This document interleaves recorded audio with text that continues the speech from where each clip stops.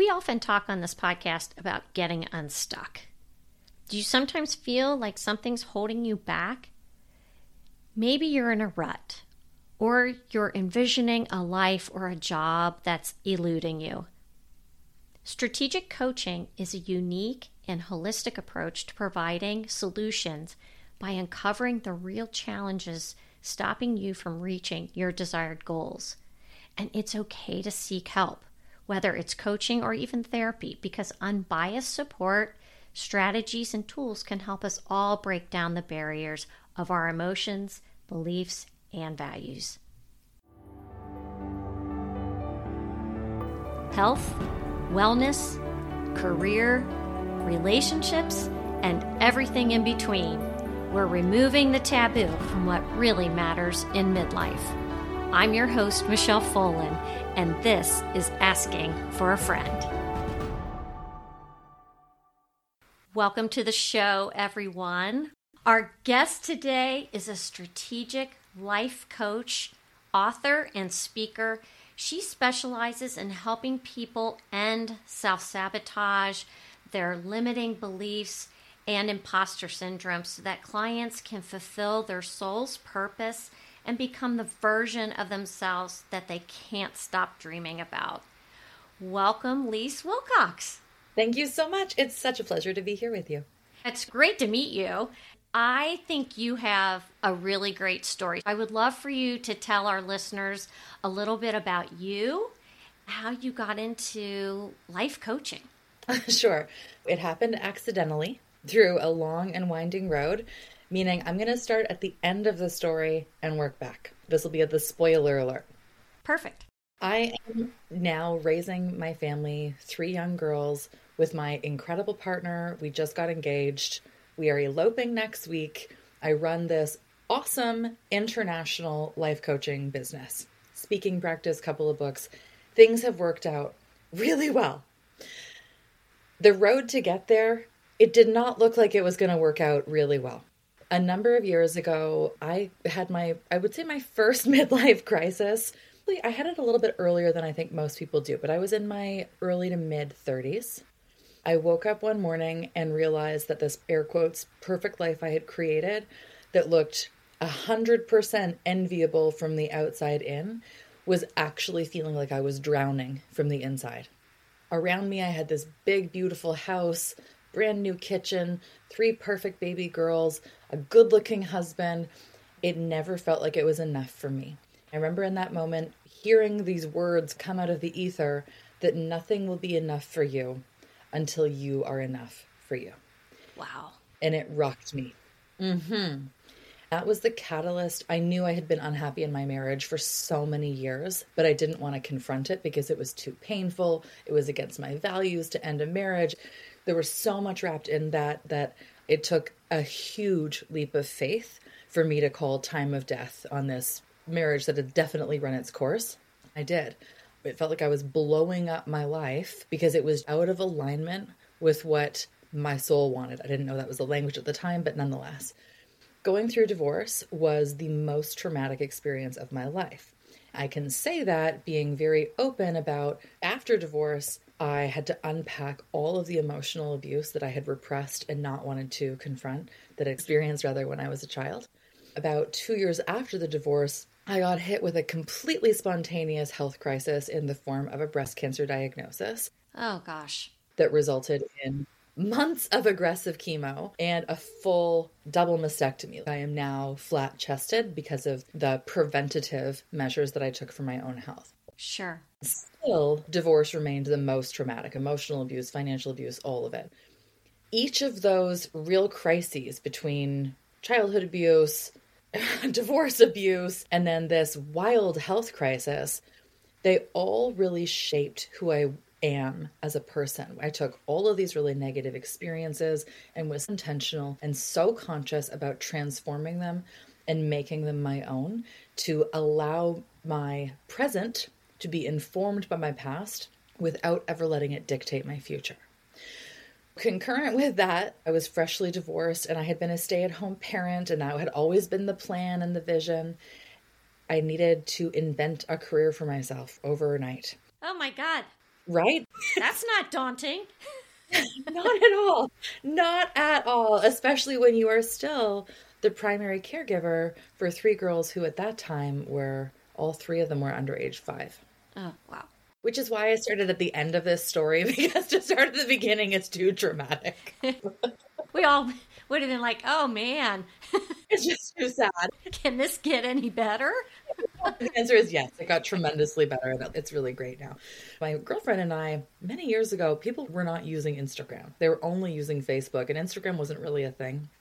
We started working, we were really good at our own personal Instagram. We worked together and we accidentally started a boutique creative agency in which we worked with small, medium, female-owned businesses, and we took over their Instagram accounts. Every time without exception, our clients would turn to my business partner and say, let's talk sales, branding, marketing. And then they would turn to me and say things like, whew, I have to prove to my husband that this is not just a hobby. Or this is really challenging because my mother said I was never creative. I would never make any money as a creative. And now here I am. I accidentally fell into life coaching. Yeah. Grew the business through a winding road with my own experience and my clients' experiences shaping the business that I have today.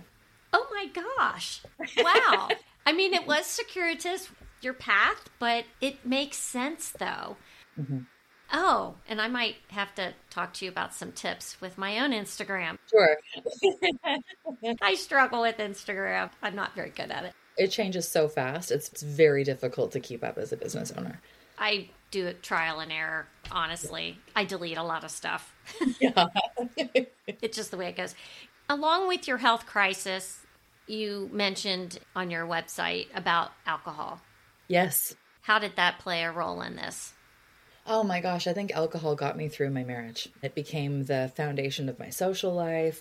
As with any addiction, you surround yourself with people who share that same addiction. And when it's alcohol, we have that so normalized in our society, it's very difficult to realize and identify that you actually have a problem.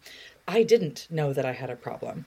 When the marriage ended, I started drinking a lot less. I thought I was fine. When I got the cancer diagnosis, I was standing with my aunt in a family cottage and she said, you're going to have to stop drinking now. It was like a switch went off inside of me. It just turned off. I was so aware that for only health purposes, I was going to need to stop drinking. It was only with that clarity, that, forgive the pun, but that sobering thought, when I was distanced from using alcohol, suddenly I became so profoundly aware of what a dependency I had on that substance. For me now, as more of a passion project, I've become such an advocate for sober living because I think that most adults are functional alcoholics. It's been, as I said, normalized, so accepted because it's only a glass of wine or it's only a bottle of champagne. I even think COVID Yes. made the situation even more glaringly obvious for a lot of people, Yes. me included. I've been very forthright about that, how I had to really take a step back and reassess my own relationship with alcohol. I'm in a much better place now. Also, Lise, the idea of doing what you're doing, raising 3 girls, running a business, you can't do all this and be foggy and feel shitty. The two don't go together. You had to make a decision that, hey, this is really how I want to feel every day. Absolutely. I mean, I think that everybody can relate to this. If anybody's feeling triggered by this conversation, that would be the invitation to have a really good self-reflection. The people that I talk to about this and they get angry about my choices, that's usually the invitation to go deep and have a really good look at what your relationship to alcohol is like. It's so easy to use as a numbing agent. For me, as a life coach, my entire business is built on what are those effects from the past that are still hanging out somewhere in your body that we need to clear off and heal and resolve? And what do you want it to look like moving forward? How do we really achieve those big dreams and make them your reality? This brings up my first question is, midlife can be such a wonderful time of self-discovery, but so many of us get held back by old narratives. Yes. I think you use the term self-sabotage a lot, but is some of that self-sabotage repressed childhood experiences and that sort of thing that we haven't really faced head on? Almost exclusively. To use a numbing agent, if you just turn to wine with your girlfriends and that becomes your quote unquote therapy, people think they're doing it, but they're not really doing the work. Honestly, I haven't met anybody who doesn't have some kind of childhood experience, either capital T trauma or lower T trauma, that hasn't affected them in adulthood. Self-sabotage is so insidious because we often, even if we're aware that we're self-sabotaging, we usually have no idea why we're self-sabotaging and therefore how we stop it. Most of those patterns appear in our adult lives having been born in this place of a coping mechanism or even a survival mechanism when we were children. That pattern that is established at that formative period of our lives just becomes the way that we do things. Whether it's procrastination or overthinking or my personal weapon of choice, toxic overfunctioning, in which you just give and do and perform. All of those patterns are born in some place of, this is what made me feel safe and secure as a kid, and so I just never stopped. It's usually held at this deep unconscious level, which is why it's so beneficial to work with somebody who's actually trained in clearing out that kind of trauma so that you can move forward. If it's still camping out in your unconscious belief system and structure, it doesn't matter how much mindset work you do, how much yoga you invest in, how many affirmations you say. If your unconscious believes something to be true, that will be the governing truth because it's designed to keep you safe in that pattern. When someone comes to you, when your client says, I'm reaching out to you because of XYZ, what are you typically hearing women verbalize at the outset? Again, probably 99% of the time, conversations that I have with people who become clients are, I don't know why I need to work with you. I just know that I need to work with you. It's usually something about the energy, or they've heard this conversation that I've had and they just need to know more about that. Then when we get into that process, there are so many shared patterns and feelings, patterns of guilt, of shame, patterns of imposter syndrome, the feeling of never being enough and having to constantly prove to the unknown they that I am in fact good enough. Difficulty communicating in relationships. Probably the most popular one is not being able to even identify what my needs are, let alone ask for them.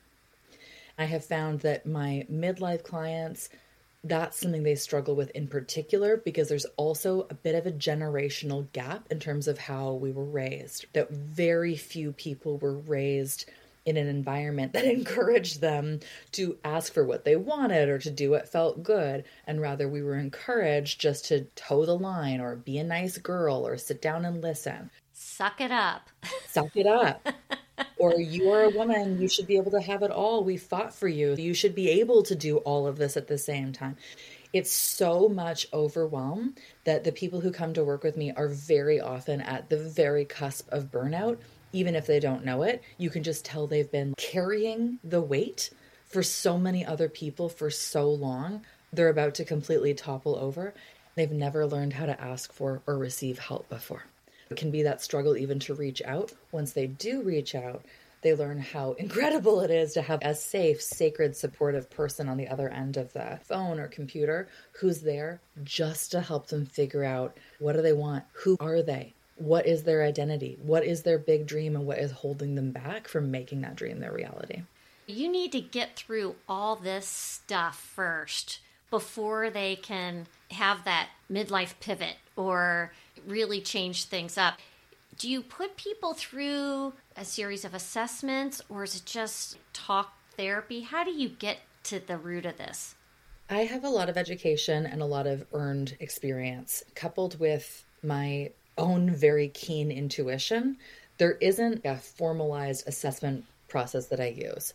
However, when I work with a client privately, we start with an entire day together. We start with a full day session. We go really deep into what are their values, what are their stories, not even what was your childhood like, but what are the stories and narratives that you have been living with? How do you observe those holding you back? We do a lot of unconscious work, which just feels like guided meditations that allow us to release these trapped emotions or trapped limiting beliefs. Some of it is breath work and somatic healing on the body level. We take all of that context that we learn about you as a person. Then, as we heal forward, we can start putting an actionable plan into place. I find that the coaching industry, especially life and mindset coaches, it's so dominated by being too future forward. Whereas in my humble opinion, therapy tends to be too much focus on the past. My business is built on the marriage of both of those worlds by getting, as I said, big picture, 360 context of you as the person and what are your relationships like to your business, your work, your partner, dating, your family, your children, your money, whatever it is. Then when we get a sense of what stories are coming with you to the table, then we can heal them forward and come up with a strategy to get whatever it is that you are so desiring to become yours. Do you ever involve other people in, say, that client's circle? A husband or children? No. Is it just all individual? I've worked with couples before and we've done a breakthrough day for each of them and then they can bring it to the table to communicate their own needs. Unless I'm working with a mastermind and doing an actual group coaching, the value it really is in that intimate one-on-one container of somebody who's just there to listen to you. Now, because I have a Dutch background, I'm a Taurus, that means I really value being hands-on and practical. Each of my clients is armed with such an incredibly vast toolkit of strategies they can bring forward and implement into their own lives. There are so many takeaways. I also help support them as they actually put those into action. I saw something on your website, and I like how you use the term midlife ascension instead of midlife crisis. I think I'm going to steal that because I think we can have a midlife crisis that can lead to a midlife ascension. Crisis is such a dramatic word. Sometimes it is a crisis. Don't you feel sometimes we need to have things get a little topsy-turvy for us to take action? Mm-hmm. There's a great quote from Picasso who said that every act of creation is first an act of destruction. Which I love. All right. I mean, again, a midlife crisis, quote unquote, is also a natural psychological developmental milestone for every human. I feel like as soon as we start to use the language of, oh, it's a crisis, then we necessarily bring a whole bunch of shame to the party. We can't talk about it and we don't want to admit it. We don't want to share it. In reality, everybody will hit that moment in their life where they have that, oh my goodness, what am I doing? How did I get here? And who am I? I don't know if it comes with that awareness of life is finite and you really only get one spin around in this lifetime where suddenly we want to become so intentional, or we have that bubble punctured, that bubble of permanence, we have it punctured and suddenly we become aware of what decisions am I actually making in my life. I think if you have the right attitude and mindset, you can see that inflection point as this incredible chance to start over, to rise up, to do it differently, to really take ownership of your life, your narrative, and how it is you want to spend your days here on earth. We joke with men who they have a midlife crisis and they get a girlfriend, a sports car, and hair plugs. Yes. What do women do? What do we do when we're having our midlife crisis? The coolest stuff. I saw there was a meme on Instagram a while ago that said exactly that. When a man has a midlife crisis, he gets a girlfriend who's the 20-year younger version of his wife and a sports car. Women learn how to train owls. They become tarot readers. They get PhDs.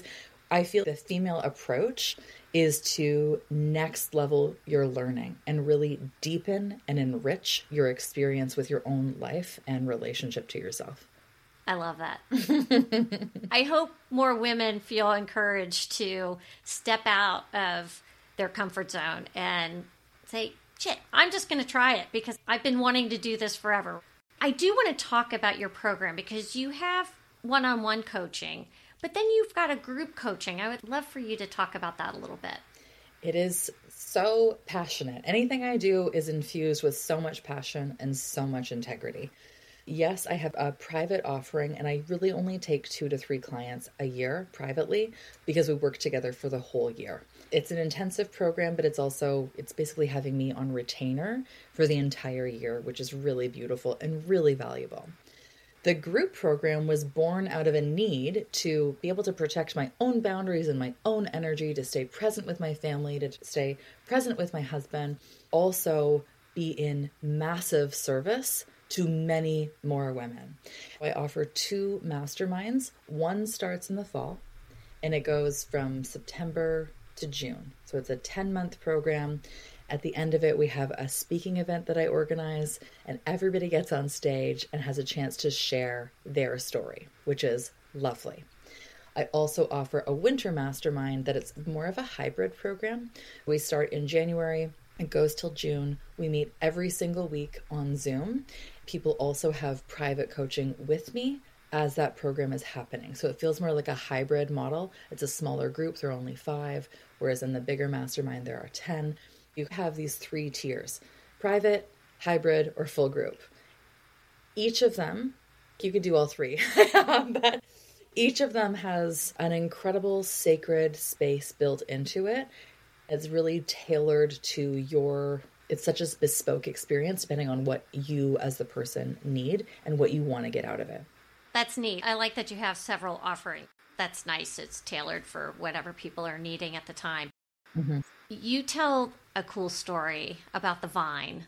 Yes. And I really want you to share that because it really resonated with me. I'm going to go in full storyteller mode. It was a brand video that we shot for my speaking agency so that companies, if they want a motivational or inspirational speaker, they can come and watch this video and see if it's the right fit. But it's one of my favorite stories of all time to tell. A few years ago, I was, again, recently single and decided that I was going to not rent, but buy my own home with my girls. And that felt like a huge accomplishment. I had all kinds of tortured issues with money in the past, and it felt like such a point of arrival to be able to buy this historic home, renovate it. We got featured in all kinds of design publications, and it was just the homiest, most comfortable, whimsical place. It was just so beautiful with such a good vibe. However, the outside was less than that. We have a actually pretty decent sized lot. There's this fence on the deck that was covered in this vine. I am not a gardener. I feel like when my grandparents moved here, they did all the gardening and farming for like generations of us to come. Yeah. My idea of taking care of this vine was every now and then I would go out in my flip-flops with a pair of kitchen scissors and I would trim off the vine or like a little tendril of the vine, and I'd be like, great, my work here is done. I had both sets of neighbors warn me that this vine was a creeper. It was going to take over everything. And I was like, no. I'm good. I'm just going to come and do this shortcut every once in a while. I'll just trim off the vine and call it a day. Then we went away for a weekend. And when we came back, I kid you not, this vine had swallowed our picnic table. It had crept 30 to 40 feet across the deck and was now starting to encroach on the fence on the other side of the property. It was just like sci-fi. It was like Little Shop of Horrors style. Yeah. I knew something had to be done that was more effective than this bogus shortcut of just snipping it off every now and then when it got too much in my way. I called a professional. I had him come in. He had to go underneath the deck. He crawled his sweaty, dirty self underneath the deck. And what he did was he actually hacked away at the root of the vine. Once he found the root and then decided to take action by actually stopping it in its tracks, miraculously, the vine stopped being a problem. It stopped overwhelming us and it stopped dictating our whole experience in the backyard. I could not get over what a significant metaphor that was for our emotional lives. How we take these shortcuts, whether it's alcohol, shopping, sex, whatever it is, whatever your drug of choice is, we take these shortcuts to make us feel better in the meantime. And it's really only when we decide to do the messy, dirty work that usually involves a professional that we call in to actually help identify what that root, that origin story is that's causing us so much grief. That's where we address the actual issue and stop it in its tracks so that we can get a new kind of emotional garden in our own future. See, I love that. I want to free women from the stigma around seeking help. Yes. Because I think this message needs to be heard that suck it up, Push on through. push on through. Mm-hmm.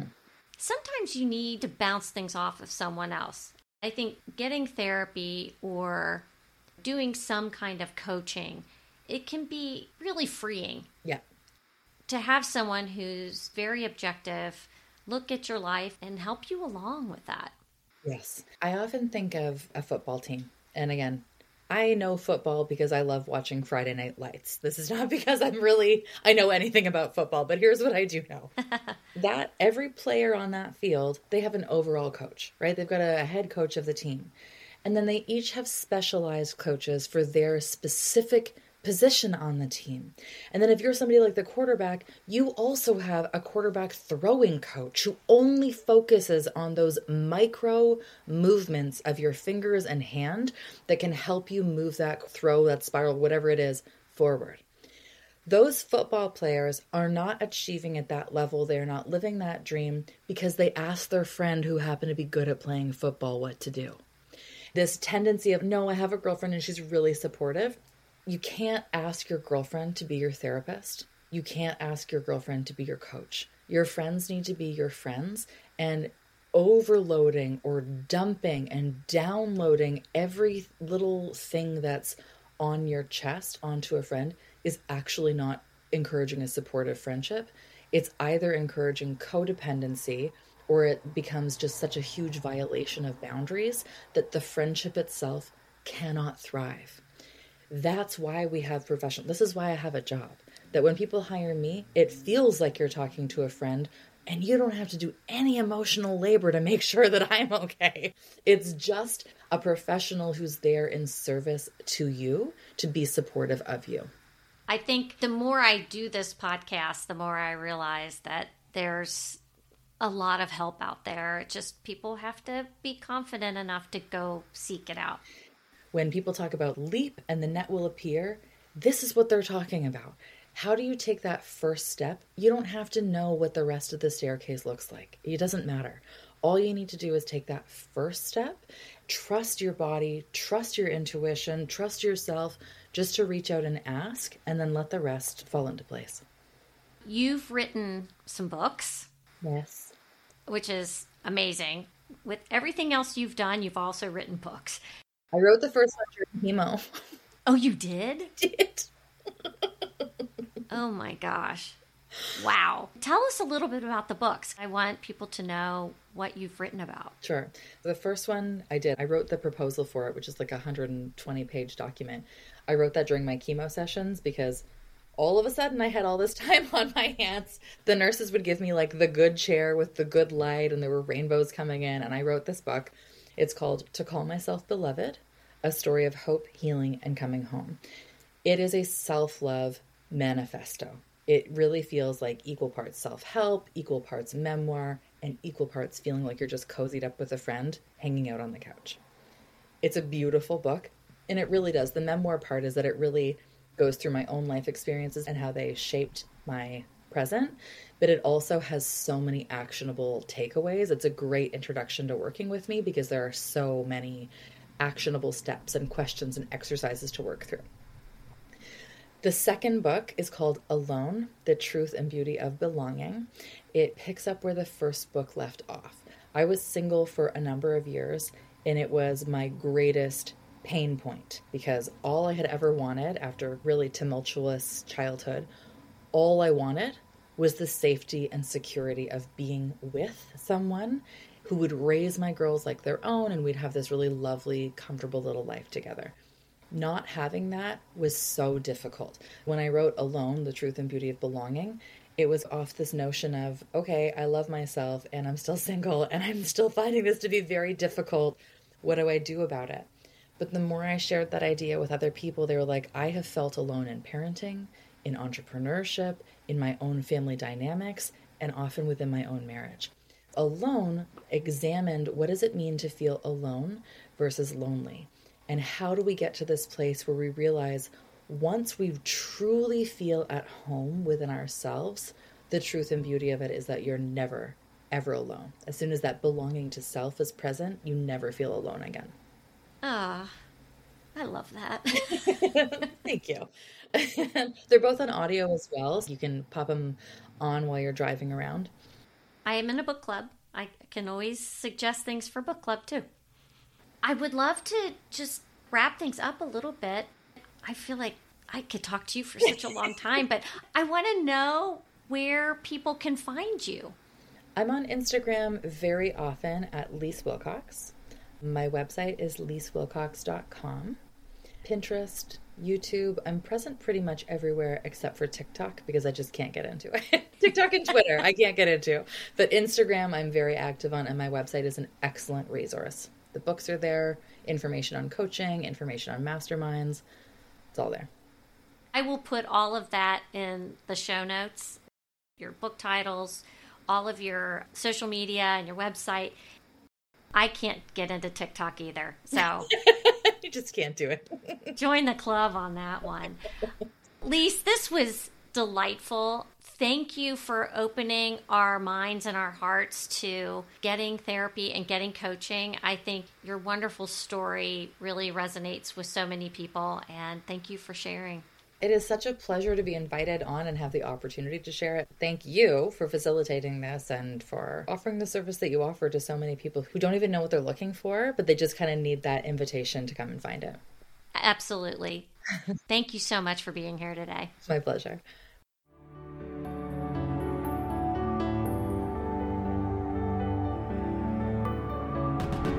Follow Asking for a Friend on social media outlets and provide a review and share this show wherever you get your podcasts. Reviews and sharing help us grow.